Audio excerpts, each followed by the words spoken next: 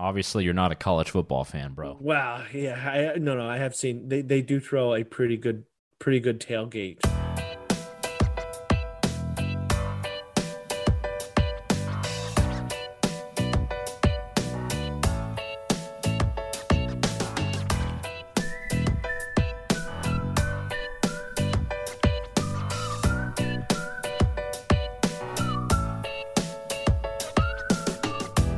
Hello and welcome to Consumer Choice Radio. Thank you for joining us in the new year. I'm one half of your host, Yael Osaski, broadcasting from the center of Europe here in Vienna, Austria. Good to be back on the mic here in the new year, our first sort of newer show. I'm joined as always by my colleague David Clement, who's over there in Toronto. David, sir, how's it going here on Consumer Choice Radio? Oh, it's going all right. Yeah, it's going all right. No major complaints, other than the vaccine rollout seems to be a little slow, but I'm sure we'll get to that later. No real complaints. Things are going pretty good. And of course, you're listening to Consumer Choice Radio. We're here on the Big Talker 106.7 FM. We broadcast every single Saturday at 10 a.m. Eastern. Great to be part of the local programming of the Big Talker. They're really upping their game here in the beginning of the year. There are now, I believe, 10 programs that are produced locally that go out on the air that aren't the nationally syndicated shows like Dave Ramsey, Sean Hannity, all these other guys. We've got the local kids coming in, kids and older gentlemen and ladies. So there's a good group. So you can always listen to some of our previous interviews. David and I wrapped up a good year, hell of a year. Really did an amazing job from the get-go, starting off in January, and we were able to record 52 episodes in the last year. Really eventful year, covering everything from starting out in the mountains of Davos, Switzerland, and then traveling up and down, covering everything that happened throughout the summer months, all of the Carol Baskins virus madness, and now we're starting anew in 2021, David. Mm-hmm. And just when you thought, the clock strikes midnight, the year rolls over to 2021, you're thinking, okay, maybe things are going to calm down a little bit. And then, of course, this week they have done the opposite of calm down a little bit. And I mean, how can we not talk about what's happened in DC and the storming of the Capitol and a woman being shot, and just honestly, and I know that news anchors everywhere have kind of said this. It did feel like you were watching something from some third world dictatorship where they were trying to overthrow the government and break windows and take back the parliament. So yeah, 2021 is not off to a great start, which is super depressing considering we're comparing it to 2020, which was brutal. Yeah, well, I do have to say for the week before we get into that, David, you did celebrate a birthday. So I did. Happy birthday. Yes. I think you're hitting 3-0 territory. Yeah, I'm now 31, which I think means I'm officially old. Welcome to the game. Yeah, but great to have you celebrate your birthday, even though you had to pretty much do it, sequestered there in the snow on your own. But hey, man, new reality. Yeah, make the most. Yeah, make the most of it. It was a golf themed birthday, so I have a little chip and putt thing in the house now with a net and some softer golf balls so that they don't break anything. So it was about as good as it could go. Oh, soft golf balls. I think that's what the cheaters use in the Masters. Yeah, so David, you mentioned the storming of the U.S. Capitol. This happened this week. It was on Wednesday into the night. I was playing it along. I'm actually convinced my wife to tune into YouTube Live so we could see this. It did feel like we were watching Jack Ryan Season 2 or Designated Survivor Season 1, or, I mean, just name any television show that has been rather dystopian and a political thriller, and that's basically what we had yesterday. That's what it felt like. It was insane. Yeah, just wild stuff. Never could you really never could you really have predicted that that would have happened on two fronts.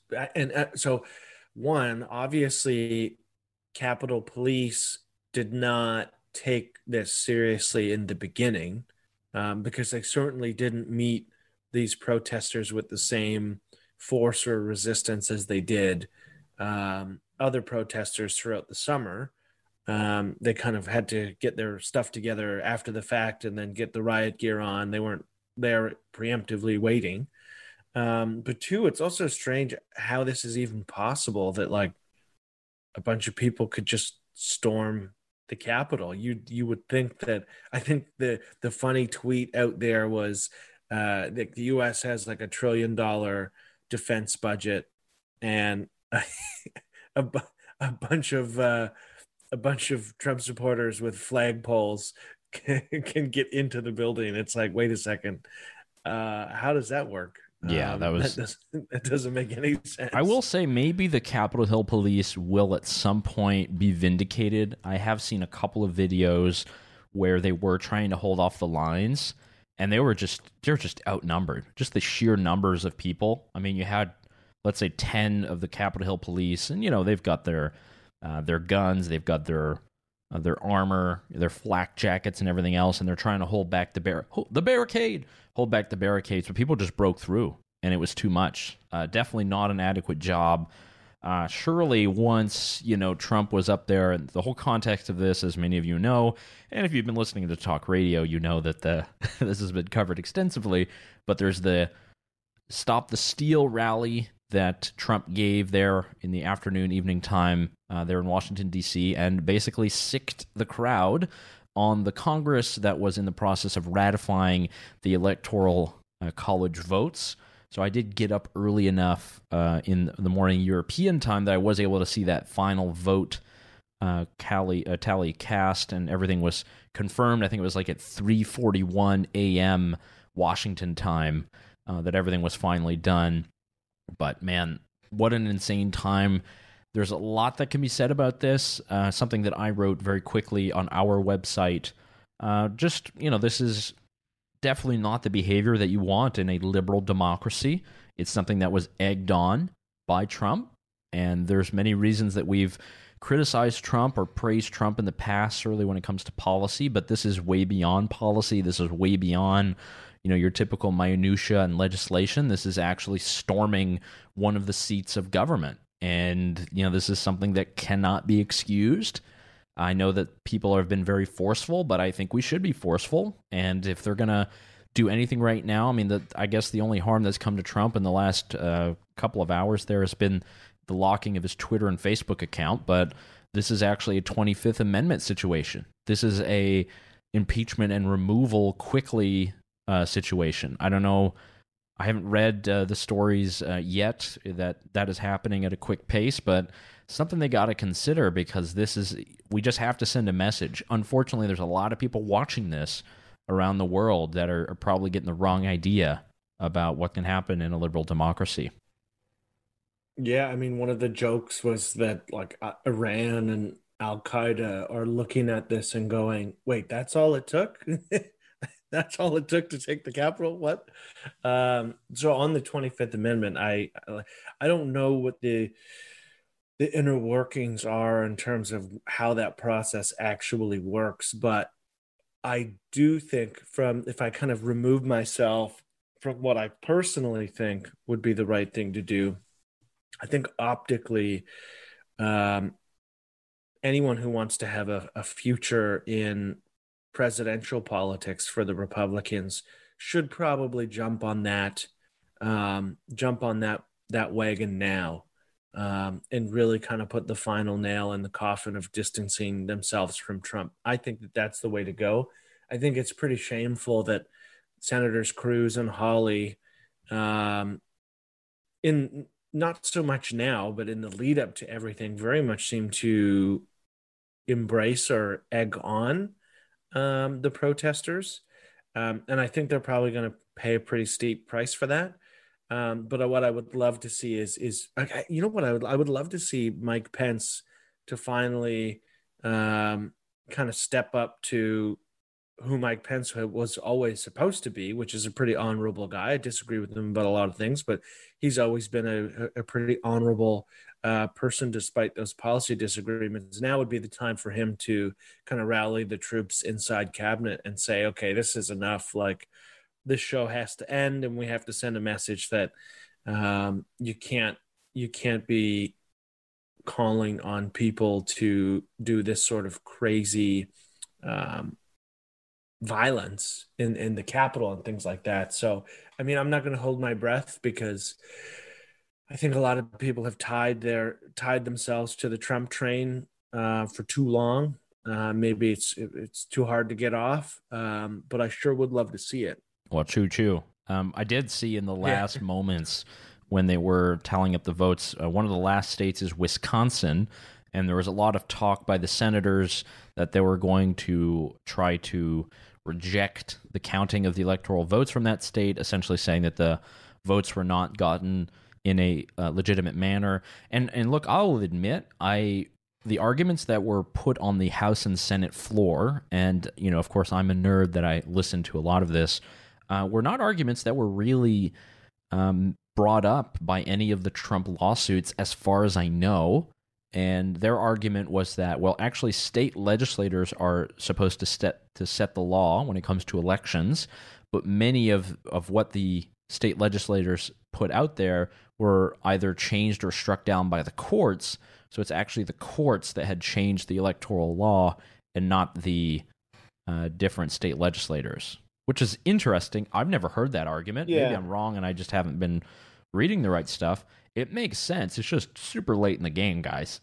It's just like, well, and that's what Josh Hawley said. Is he was contesting Pennsylvania, saying that they're not allowed to have mail-in voting under strict rules, and that their legislator changed the rules in violation of the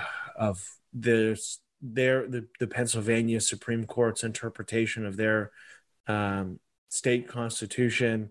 Basically, the argument would be, like, on a technicality, you just invalidate the votes altogether, which even if that argument held, which I don't think it did, because I'm pretty sure the court reviewed the argument and threw out what Hawley was saying anyway. But even if it did, it's a strange thing to say, that, like, it's not that there was fraud, it's not that there were irregularities, it's that there's this weird technicality and we want to disenfranchise an entire state on a weird technicality because it is advantageous to us in this election. It seems like pretty naked partisanship. Not that it never was, but it completely divorced itself from, well, we have to protect the integrity of the election. We have to protect the integrity of our voting systems. I mean, who doesn't disagree with those premises? Of course, yeah, you don't want voter fraud. They look at that and then they're like, okay, well, there really aren't examples of it. And so they go with this weird, like, loophole technicality argument. And it's like, well, the end game for that would just be to disenfranchise an entire state. And I don't know who would really celebrate that, other than people who just nakedly want Trump to win at all costs. Yeah, it was Weasley. I'm not sure if it was gross. And I mean, from my perspective, I hope this is the end of Josh Hawley, because he's arguably one of the worst Republican senators out there. Will it be the end of him? Who knows? But selfishly, I would love for this to be the end of his career, and that image of him with a fist kind of egging on the protesters as he walked into the Capitol is ultimately what does him in. Yeah, well, it's too bad. He's got another 4 years in office. That's kind of a bad part of having these very long terms for senators. Of course, he can't be removed, and there's a whole process for doing that. I don't know if the colleagues in the Senate will stoop to that level. I don't know. Kind of crazy. All of this, was transpiring on our televisions, on different social media networks. Plenty of conspiracies thrown out there that a lot of the people were actually Antifa and very badly doctored photos. I had many messages that people were sending me saying, like, look, this guy was at the Antifa rally. It's like, look, it doesn't really matter. This happened. Trump gave his rally. It's not necessarily, the largest leap in the world to say that they're connected. And this is just bad. And it's about rule of law. This is not the Venezuelan parliament that people can, or even we saw this in the eastern part of Ukraine when, you had the separatists there, storming the parliament. I mean, this is what happens in third world countries. Yeah, no, exactly. Can't have this. Exactly. And even if there were, I don't doubt that there were probably people who are just general, you're going to have to bleep this out, but general heads who will take any opportunity to raise hell and do damage and just seize the opportunity. But the thing is that the opportunity was there. It's not like this protest was completely manufactured by people who are not Trump supporters and who were not egged on by the president. And so the presence of some people who are, let's say, not true believers does not mean that the president did not egg this on, and does not mean that the vast majority of people there were there because they genuinely thought that the election was stolen from the president and they were trying to stop the counting of the electoral college votes. Yeah, and there's a lot of this that, a lot of you will be hearing about, and I'm sure on social media especially, you'll see different views represented. For me, what I'm seeing, because I like to analyze the different points of view, it was pretty roundabout condemned from basically every side. I listened to a bit of talk radio earlier in the week. It was much the same. TV, all the conservative websites and magazines, definitely everyone is condemning it. There really aren't too many people who are praising this, and the very pro-Trump people that I know who might be in North Carolina or somewhere else kind of understand that this ain't how you do it, and definitely not a winner PR-wise. But David, I did want to back up. Let's go back to sort of not how this all started, but at least a kind of intro into the craziness of the last 2 weeks. This is a phone call that took place between Trump. There was, who else was on here? He had his chief of staff, he had a couple of lawyers, and the Georgia Secretary of State, Brad Raffensperger, pronounced in the correct German way. And this is a phone call in which Trump was following up, and he was trying to list all of the various inaccuracies that happened with the Georgia elections, all the different accusations and allegations of fraud, malfeasance, anything else. So here's a nice clip of Trump, and I wanted to get this. This is Trump at his best when he starts getting a bit angry, talking about the governor, Brian Kemp, and everything else. You just say you stick by. I've been watching you for, you don't care about anything. Your numbers are right. But your numbers aren't right. They're really wrong. And they're really wrong, Brad. And I know this phone call is going nowhere other than ultimately, look, ultimately I win, okay? Because Mr. Secretary, you guys are so wrong, and you've treated the population of Georgia so badly. Between you and your governor, who was down at 21, he was down 21 points, and like a schmuck, I endorsed him and he got elected. But I will tell you, he's a disaster, and he'll never. I can't imagine. The people are so angry in Georgia. I can't imagine he's ever getting elected again. I'll tell you that much right now. But why wouldn't you want to find the right answer, Brad, instead of keep saying that the numbers are right? There goes Trump for you. Yeah. What's funny is the most objectionable part of that call is when he says we need to find 11,000 and change votes. And people were kind of, the thing is that there have been so many moments in the Trump presidency where it's been like, well, is this the last straw? Is this the last straw? Like, is this when people will turn? And obviously the violence in DC is, I think, maybe the last straw, where we're starting to see even the most passionate Trump supporters, maybe with the exception of Rudy Giuliani and his children, turn on the president. But even after this call with officials in Georgia. There were still folks like Charlie Kirk from Turning Point who were saying like what a disgrace it is to record that phone call and release it. And it's like, what you realize, he just asked for them to find votes so that he could win. And that's what you're outraged about. So I mean, it really begs the question of, is this the end of MAGA? I know I asked this on Twitter, because the Trump era, for me at least, and I mean, my political opinions are pretty apparent for anyone who's listened to our show for long enough. But I mean, is this the end of MAGA? The Trump era is kind of now defined by losing the House, losing the Senate, losing the presidency. Yes, they did a particularly good job of nominating conservative judges, if that's something that you care about. But it looks like "Make America Great Again" has meant just a blue wave. Well, I would argue that there's definitely some dismantling of the administrative state. There's no doubt there.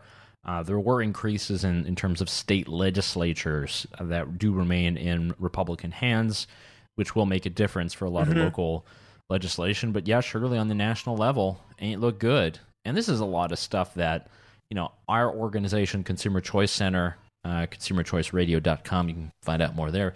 A lot of the stuff that we're working on is going to be really impacted by this.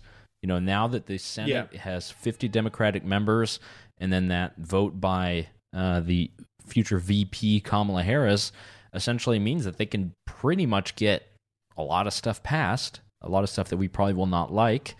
They'll have to contend with their own factions within the Democratic Party, but it's going to impact a lot of consumer stuff. I would hope for the positive when it comes to repealing a lot of these tariffs and really bad policies that have been put into place the last couple of years.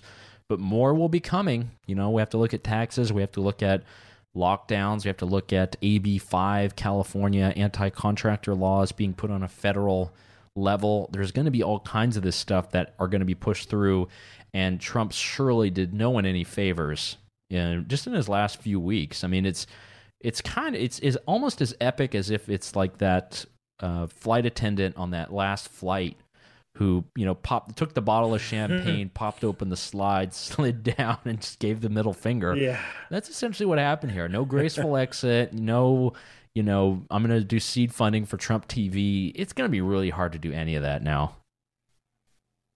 Well, yeah, and just think about, I mean, if you were someone who, let's say, is a Republican or wanted gridlock, you wanted the Republicans to win those 2 Georgia seats.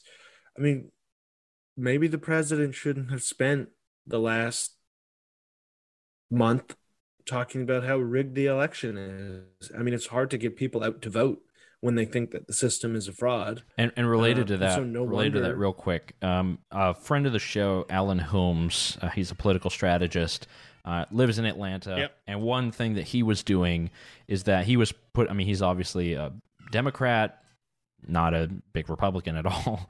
What they were doing is they were actually putting together mailers. He founded a new group to kind of target both African Americans and then Republicans in rural Georgia.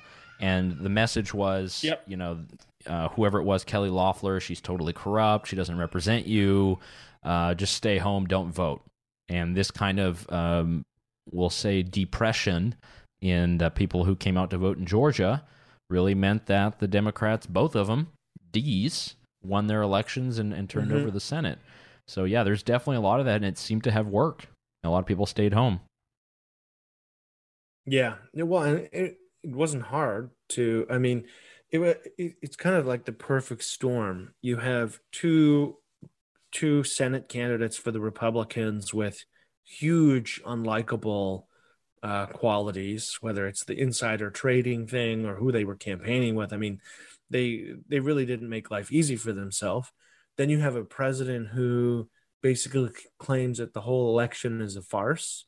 So that discourages people from voting. And then you top that off is that he really did not campaign that much for those candidates actually in Georgia. And you would think that if he maybe could take a step back and think beyond his own selfishness for a moment, that he would go, okay, well, at least what I can do is ensure that not everything we've done is going to go down the toilet by having the government or having the Dems control all three levels here. But he didn't really do that. He just kind of continued to have that temper tantrum. And so it's like, it's been a tumultuous 4 years, and now it's ended in possibly the worst way you could think for the Republicans. And you have to add the asterisk is that they lost to a Democratic Party that is also deeply divided, right? There are some serious rifts in the Democratic Party, just as there were in 2016. And the RNC was just such a dumpster fire that they couldn't take advantage of it, and they lost completely the state of Georgia. So I think there has to be, hopefully there is an adult in the room. If you care about the Republican Party, hopefully there is an adult in the room who can say, okay, guys, that show is over. Now it's time to rebuild. We have to go in a different direction. And we have to figure this out as soon as possible, because the longer that this, whatever we call it, MAGA, Trumpism, etc., the longer it festers, I think the longer it's just going to continue to just decay the ability of the RNC to look like a credible party, and to look like a credible party against a Democratic Party that has some serious fissures that you can target and expose. And we saw the RNC have some success in targeting those in places like South Florida, but it's hard to do that when the whole conversation is just dominated by, as Mitt Romney put it, a selfish man's damaged pride. It's yeah. Wow, you're listening to Consumer Choice Radio here on the Big Talker 106.7 FM. Obviously, my daughter, not a big fan of Mitt Romney. That was a feature of Trump's speech, by the way, on oh God. There is one thing that people will miss about Trump, and I will surely miss it, is his ability to be a showman and to give speeches and just be incredibly entertaining on the campaign trail. And a good reason is, there's that video of Mitt Romney who was boarding his flight. I think he was going from Utah to D.C., maybe somewhere else, I don't know. But essentially the entire plane was calling him a traitor. And then Trump gives his speech. He goes, Mitt Romney. He's like, by the way, he shouldn't fly much anymore anyway, should he, huh? Yeah, this kind of stuff. Yeah. Inserting that into his speech. Did you see the clip of the woman who confronted Mitt at the airport? Yeah. I thought that he handled that pretty well. I mean, it's hard to take someone in your face like that, being like, you're a traitor, like you didn't support the president. I think he was pretty calm. Like, I was impressed. And I'm not a huge Mitt Romney fan, but I did think that his demeanor there was particularly solid given the circumstances. Now, if she had harassed him when he got off the plane, I don't know if he would have been so nice. After you have a whole jet of people calling you a traitor. Well, he did put a dog on the top of his car. No, but I mean, this guy's a multimillionaire, by the way. He has no reason to be flying, with normal commercial aviation. This guy could have a private jet if he wanted to. He's trying to be a man of the people, everybody. And this whole thing about confronting politicians, maybe there's a richer history of this, but I really do think a lot of it sprung out of the Tea Party era, where you had these town halls after the healthcare votes. This is like going back to 2008, 2009, early 2010. And there was this huge confrontation with elected people, congressmen, and they were really put in the hot seat. And that was kind of a moment. I mean, again, there's probably something having to do with the Vietnam War where this is a lot more clear. But that was a moment where a lot of these guys were starting to have to deal with being interacted with in public. This didn't used to happen very often. No, it's a very British tradition to like go up to a politician and really like say negative things to them. Oi. Yeah. Actually, there are some really funny ones of like Boris Johnson where people have confronted him on the street, especially in the last campaign, and basically said like, all sorts of negative expletives that you're not allowed to say on the radio, thanks to the folks at the FCC. And he's just like, well, good, lucky for you, I'm about to leave. So, yeah. Yeah. Yeah, just a rich tradition, but again, this confronting them and not storming down the gates of the U.S. Capitol. There's a lot of crazy stuff that I think will continue to come out with that. We're following the news. I know that on the Twitters, which some of you might be on, some of you might not, but there is the Invoke 25th Amendment Now hashtag. Yep. I don't know if this is actually going to happen because Twitter is its own ecosphere, but yeah, not really sure. There's a lot of stuff that's going to come out in the media. David, if you're cool to transition, yep. I think I'm ready. I've had my dose of revolutionary fervor fulfilled for the day. Yes, yeah. I think. I mean, I have one thing that I want to talk about. Positive news from, surprisingly, of all states, the mountain state of West Virginia. So I'm glad you brought this up, and just to let you know, I actually did invite a friend of Big Talker to come on the program and discuss this, seeing as he is from West Virginia, Andrew Donaldson. Okay. He is a writer, editor, own magazine, everything else. He might be coming on next week, if that's cool, to discuss this a little bit more with you. But give us the lowdown.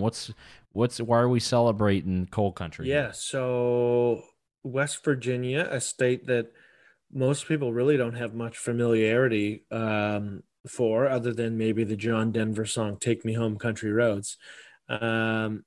Obviously, you're not a college football fan. Well, yeah, I have seen they do throw a pretty good tailgate in West Virginia. I do know that they're kind of like the Bills Mafia of college football. Mountaineers. So yeah, it's just quietly kind of keeping to themselves, and then all of a sudden, as of January 1, the state had vaccinated, or at least offered the vaccine, to every single resident of the state living in a long-term care home. And so every single person in a long-term care home, which are really like the ground zero for the virus and for deaths caused by the virus, here we have West Virginia vaccinating everyone who are the most at risk. And wherever you're listening, the reason why that's interesting, or the reason why that's important, is because that trend holds true everywhere. The people in long-term care homes are the most susceptible to severe cases and ultimately death from COVID, from the Carol Baskin virus. And West Virginia figured out a way to get them all vaccinated by about January 1st. And so good for the state. Incredible. For getting that done. I think that should be a lesson really for other states or provinces or even countries to look at how they actually did it. And we can get into that, how they actually did it. Because that is like priority one should be there. And then I think as of yesterday would be, they're now vaccinating teachers. So their rollout is going so well that they've actually moved down a category class, and they're into vaccinating teachers now, which obviously allows for them to do a better job of reopening schools and things like that. And all of the positives that are associated from students actually being in person. And so, yeah, West Virginia seems to have figured it out. Yeah, and everything you're talking about, the long-term care homes, retirement homes, this has really been disastrous. And it's certainly been disastrous in Canada, my home province, Quebec. Actually, in my family, in the last 2 weeks, we've had 2 serious hospitalizations and 1 death. This is mostly my mom's elder family and cousins and things, but they're all in long-term care facilities and caught the virus, and were not able to make it. And there's a lot of holding back of the vaccine. There's a lot of vaccine politics in places like California and Oregon and even New Hampshire. There's talk of these race-based equity measurements, really to figure out who will get the vaccine first. So essentially your skin color, or your, I don't know what, I guess your income level will determine whether or not you get it. It seems as if the worst is obviously in New York State with Andrew Cuomo who's even putting forth, huge penalties if certain groups don't get it. And it's the worst of government that's being put in charge of something that has so far been so innovative and so quick, so market-based, and now it's put through the ringer of kind of race theory. And this looks to be pretty dangerous and actually could put a lot of lives at risk. Well, unfortunately. yeah, and I mean, the ongoing debate in Canada right now is, for whatever reason, the Trudeau government moved people, especially older people in prisons, up the line. And there's a good chance that most of the people who are incarcerated in prisons, especially if they're older than a certain age, will get vaccinated than people of a certain age outside in the general public. And there's all sorts of debate about whether or not that's fair or just. And I'm kind of like in the middle because, so the people who are incarcerated are people too. But at the same time, I'm also human, and it does make me feel a little uncomfortable. The notion that, like the example is the notion that Paul Bernardo, Canada's most famous serial killer, could get the vaccine before a family member's grandma or grandpa or something along those lines. That strikes at like a very kind of human emotion in terms of fairness. Whereas if you were to actually distribute the vaccine at Shoppers Drug Mart or Pharmacie or something, and everybody could pick it up for, a small $10 fee, that would probably be way more efficient.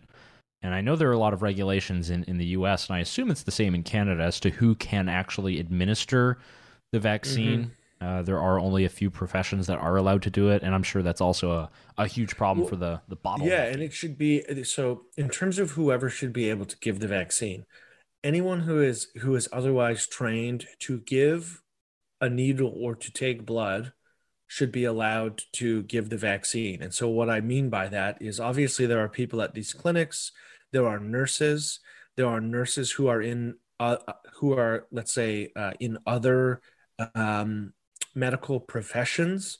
There are dental hygienists or dentists. I mean, how many times have you had your teeth or your gums frozen to have a cavity filled? They are fully trained. Not too many. That's good. Yeah, yes. Good dental hygiene over there in the Asowski household.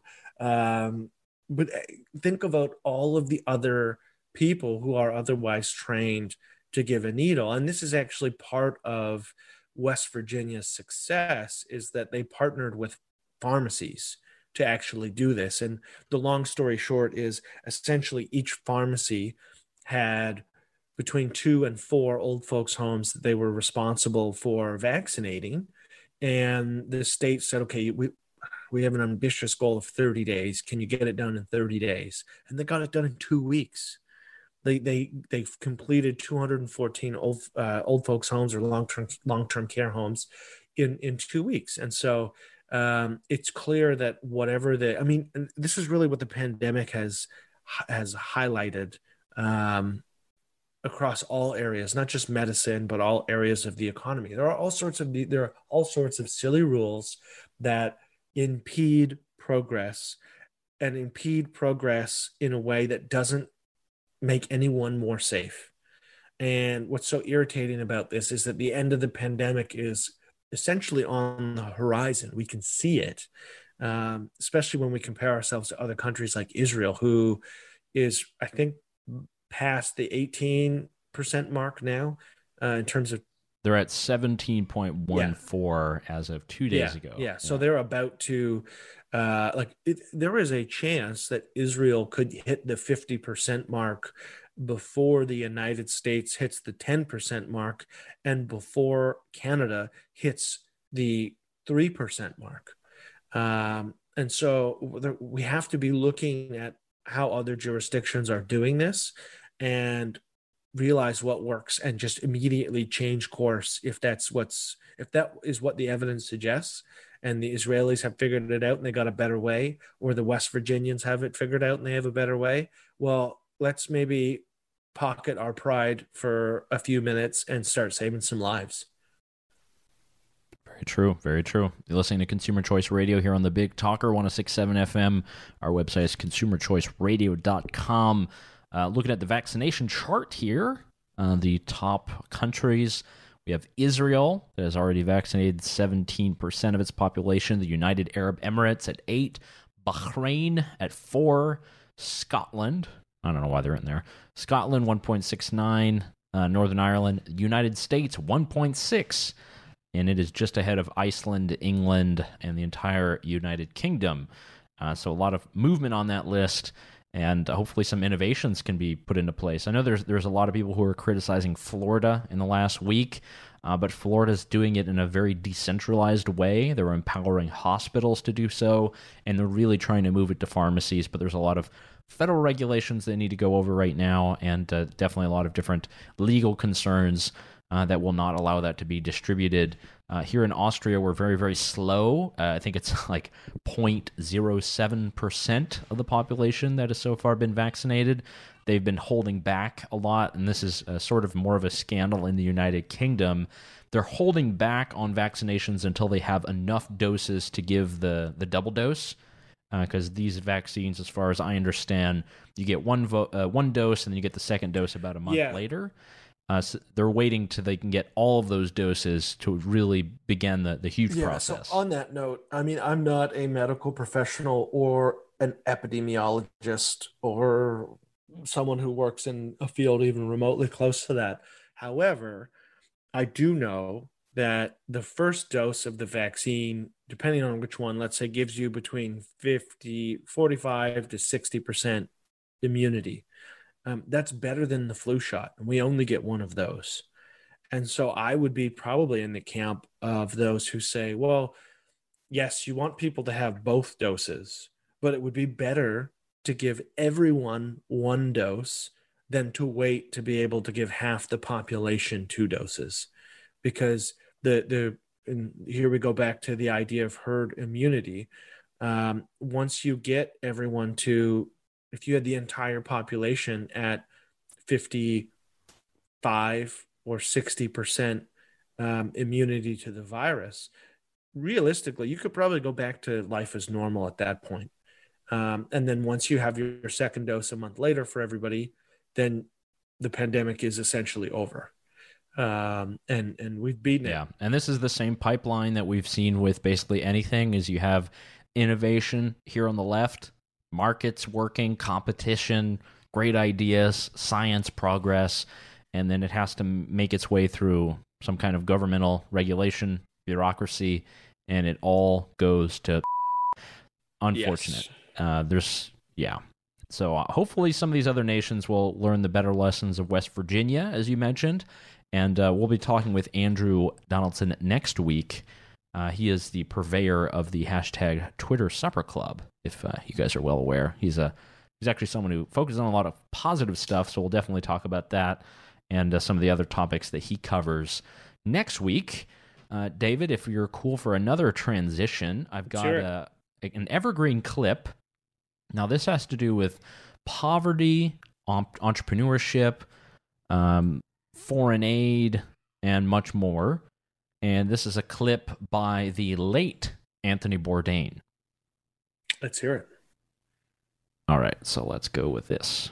We're well aware of the fact that we are often shooting in countries that are very poor, where there are a lot of people standing around who haven't worked in many years, if ever, who are really, really hungry. And our cameras alone represent, a year's income, more money than they could ever imagine. I'm there talking about local cuisine, okay, and that means I'm shoveling food into my face in front of people that a lot of those people can't afford. How do you deal with that? What do you do?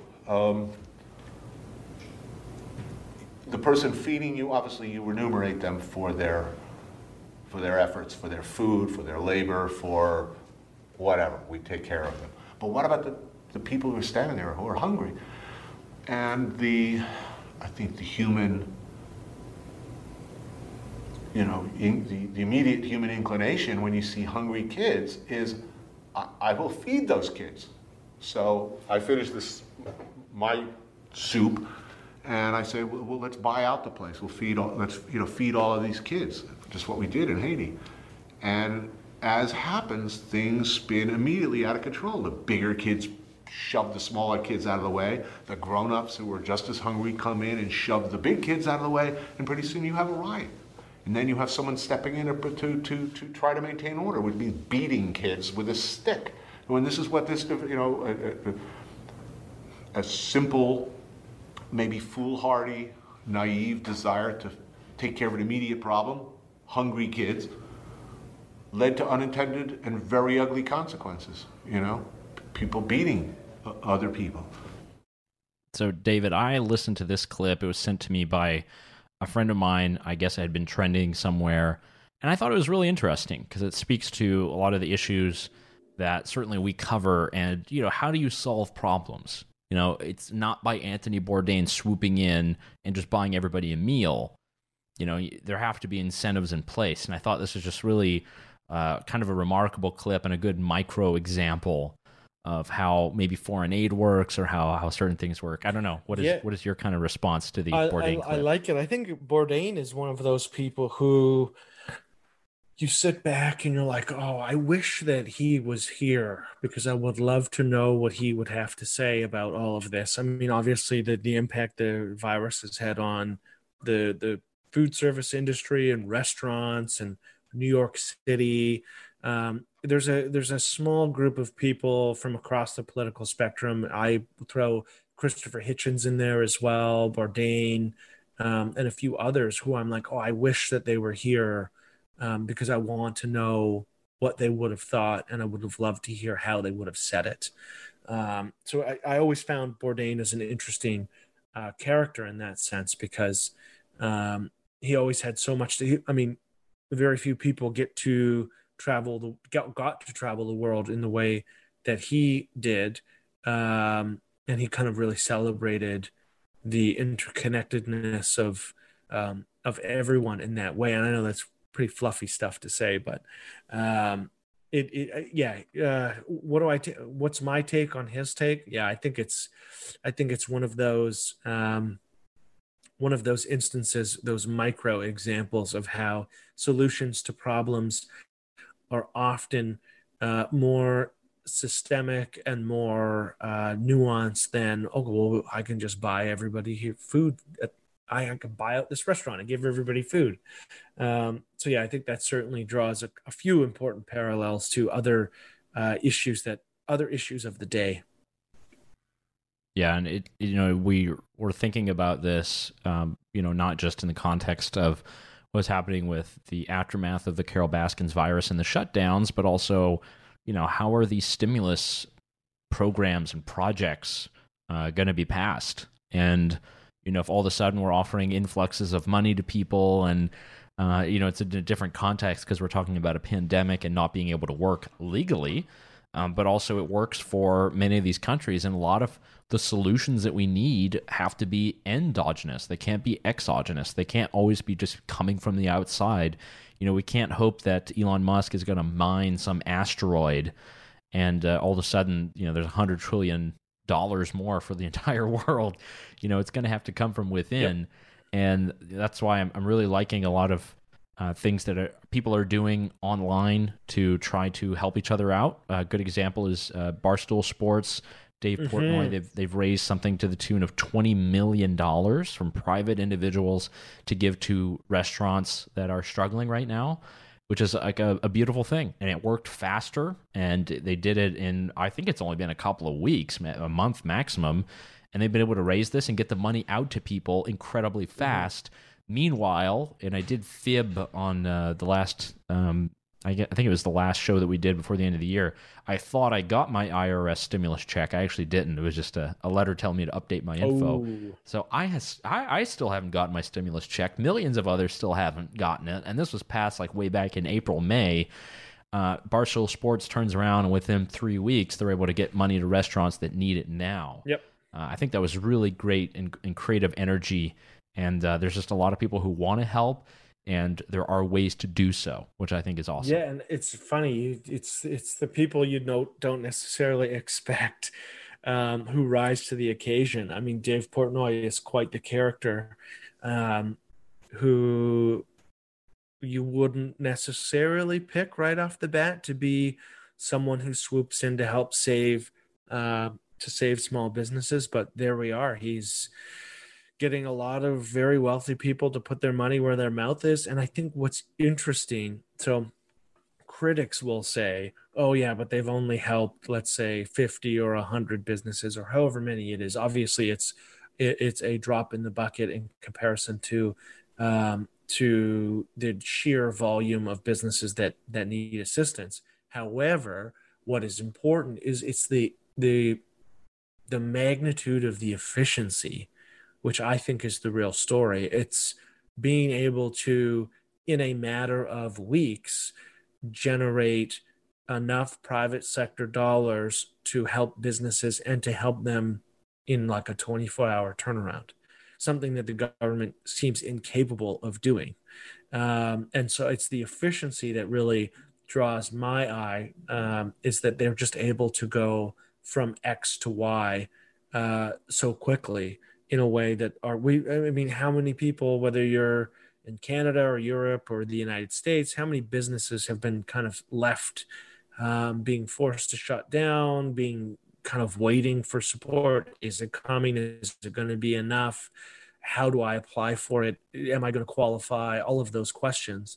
The efficiency here in something like the Barstool Fund shows that there is a better way.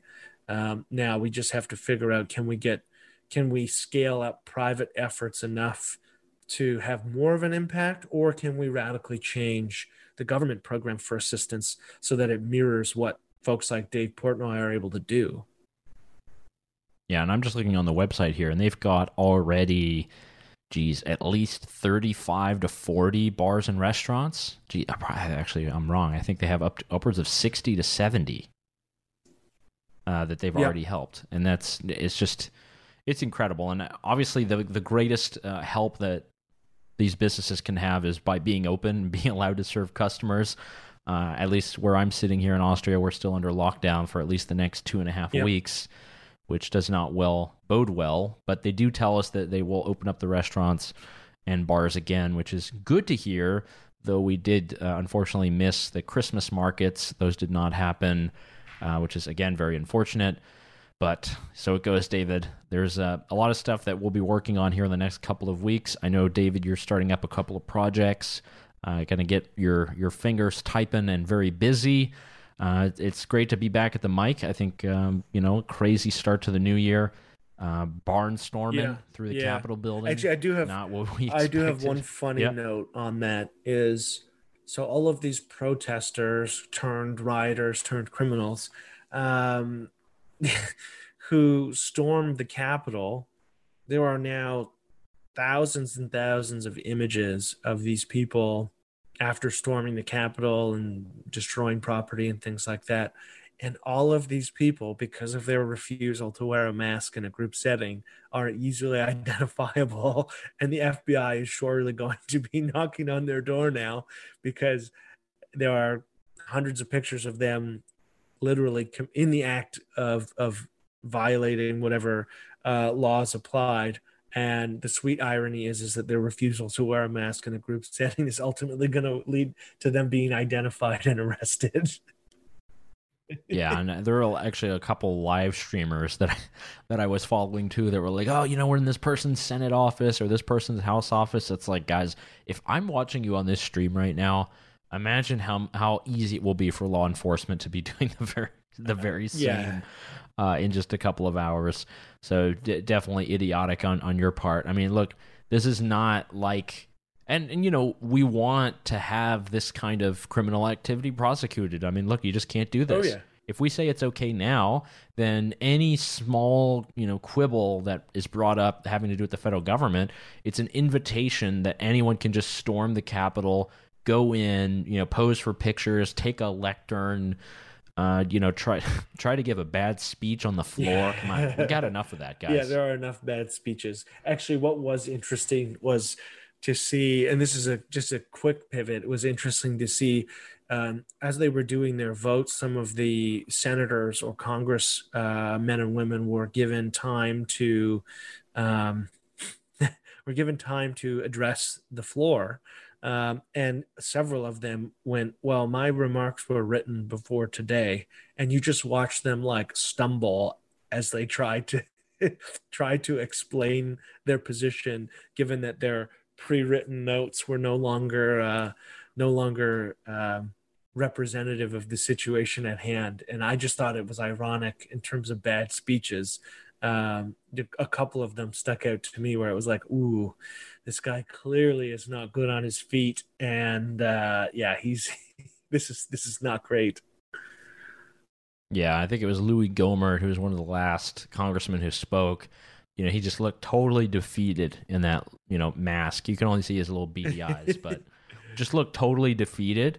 And, when he's basically having to talk to Pence, who's up at the speaker's mic and saying, we have this letter. And they're like, well, has it been signed by a senator? And he looks around and goes, the senator has withdrawn. Yeah. So it was over. That's how it ends, everybody. Yeah.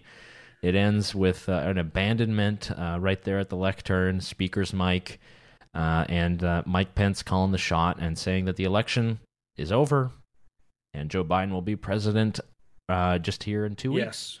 And who knows? Maybe Pence will be president by the end of the week or maybe next week. Who knows at this point, guys? Yeah, I mean, maybe. I feel bad. I would feel if that happens. I'd feel bad for everyone who has already created Biden 46 gear, because then he would be bumped to 47.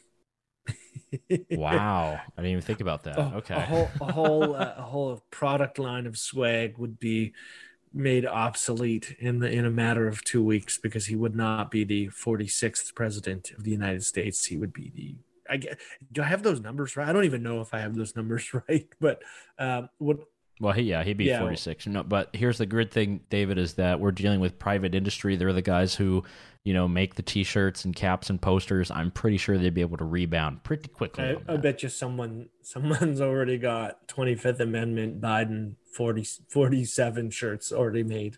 Well, let's go and register Biden47.com real quick and make sure that this... That could be a good moneymaker. Very true. Very true. All right, David, it's been a pleasure to reconnect. Amazing 2021. For the rest of you, if you've been listening along for the hour, thanks so much. It was a pleasure.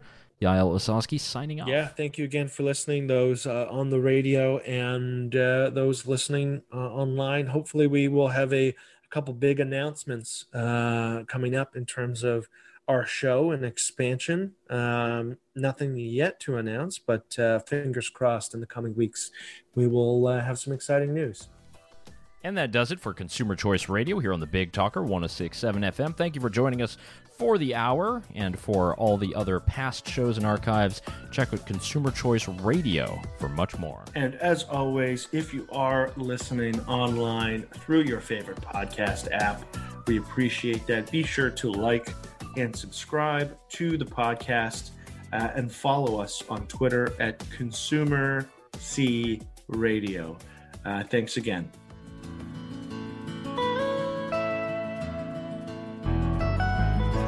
Almost heaven,